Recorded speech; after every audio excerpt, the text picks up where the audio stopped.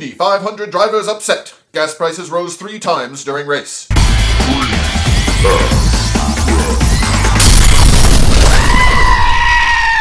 Dateline, Indianapolis. The 33 drivers participating in last Sunday's Indianapolis 500 were distracted by sky-high gas prices, which rose 3 times during the race, causing several crashes. Racing star Danica Patrick exited the race on lap 71 after her Citgo card was declined for being over the limit during a routine pit stop. Later, 3 accidents occurred on pit row when local radio station Q95 held a "We'll Pay for Your Gas" promotion between laps 110 and 112. Some drivers were still in line at lap 164.